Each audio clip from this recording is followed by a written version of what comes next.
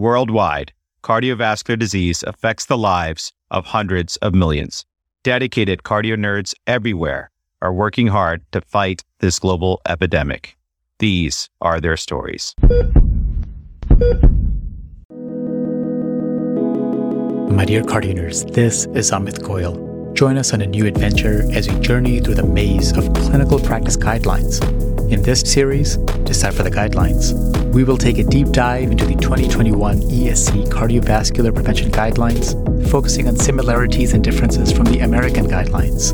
This is a multidisciplinary collaboration between the cardio nerds, the ACC Prevention of Cardiovascular Disease section, the National Lipid Association, and the Preventive Cardiovascular Nurse Association, developed with the mentorship from Dr. Eugene Yang. And remember, Cardio Nerds is a fellow-founded, independent educational platform. The views expressed here do not necessarily reflect the opinions or policies of our employers. Do be a nerd and spread the word on social media and help others find us by rating and reviewing the show on your favorite podcast platform. And hey, hope you're enjoying the intro music, custom mixed for Cardio Nerds by student Dr. Hirsch Elhens, aka DJ Elhens, medical student at USC and Cardio Nerds Academy intern of House Thomas. And with that, it's time to get nerdy. The following question refers to Section 4.6 of the 2021 ESC Cardiovascular Prevention Guidelines. The question is asked by student Dr. Shivani Reddy, answered first by nurse practitioner Carol Patrick, and then by expert faculty Dr. Eileen Handberg. Dr. Handberg is an adult nurse practitioner, professor of medicine, and director of the Cardiovascular Clinical Trials Program in the Division of Cardiovascular Medicine at the University of Florida. She serves as the chair of the cardiovascular team section and the board of trustees with the ACC and is the president-elect for the PCNA. Dr. Handberg, welcome to Cardio Nerds. So glad to be here. Thank you so much, Rick, and welcome to Cardio Nerds, Dr. Handberg. We're so thrilled that you could join us today.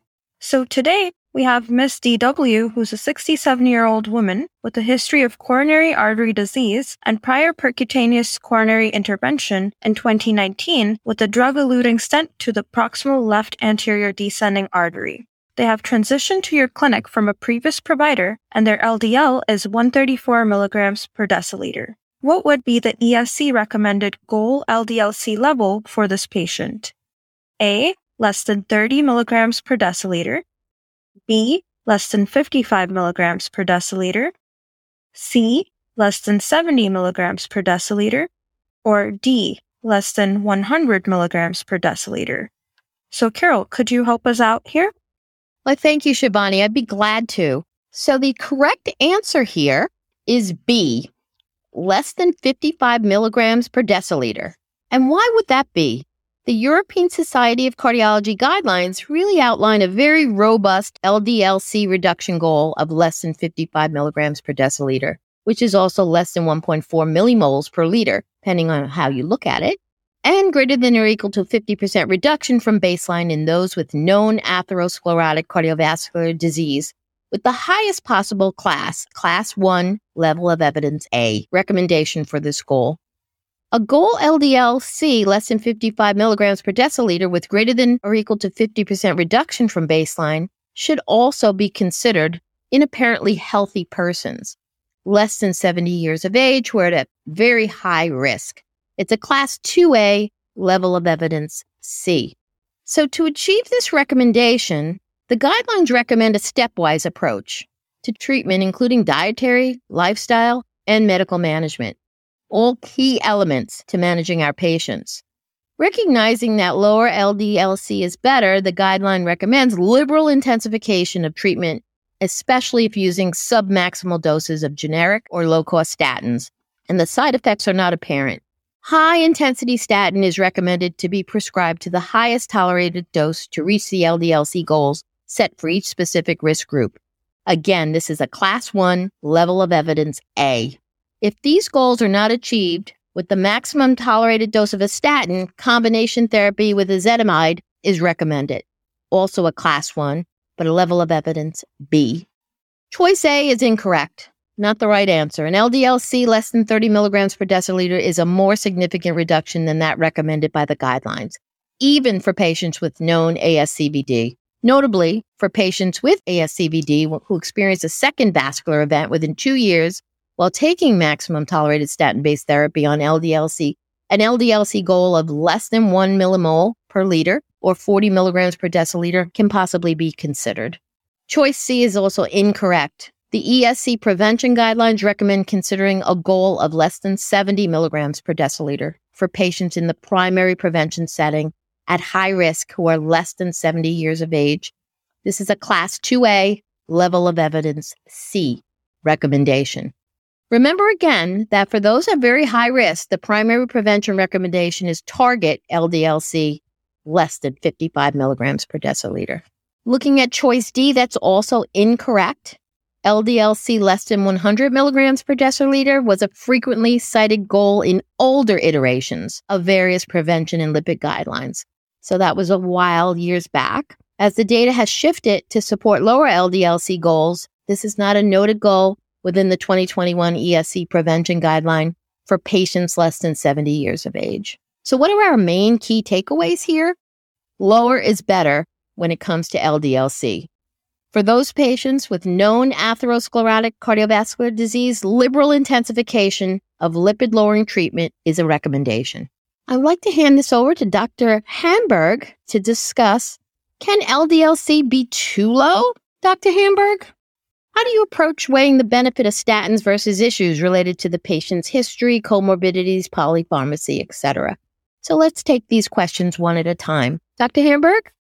So cholesterol levels can go very low.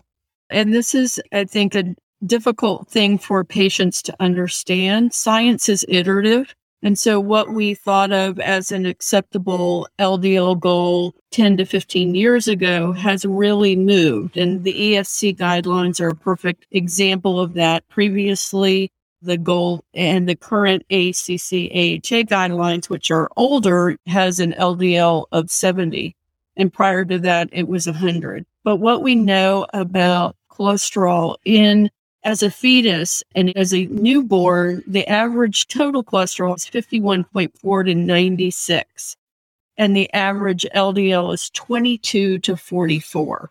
And if you think about the development of the human body as we are developed in utero, we don't need more than that to carry on our daily function. So it's a little bit of a involvement of our understanding of the science. And actually the data from the PCSK9 inhibitors and as well the data from IMPROVE-IT, which was the trial of simvastatin and ezetimibe, was able to look in a pre-specified way at lower LDL cholesterols. And there were about 6.4% of the population of the 15,000 people enrolled in that study who had LDLs on average of 21 to 27. And when they looked at the outcomes in that 6-year trial, the outcomes were better numerically overall in that population compared to the other groups. So I would say low is okay for sure, as long as you're not having symptoms. And in that 6-year follow-up, there was no increase in any type of expected CV outcome or other outcome related to having a low LDL. So lower is better. What we do have to take into account, though, is patients and what they tolerate and what medications they're on. It's more important, I think, to get patients on a high potency statin at a good dose. And that's really where our emphasis ought to be, combined with all of the other risk factor reduction recommendations that we have in these guidelines. Thank you so much, Dr. Hamburg, for that update and for your rationales related to our questions.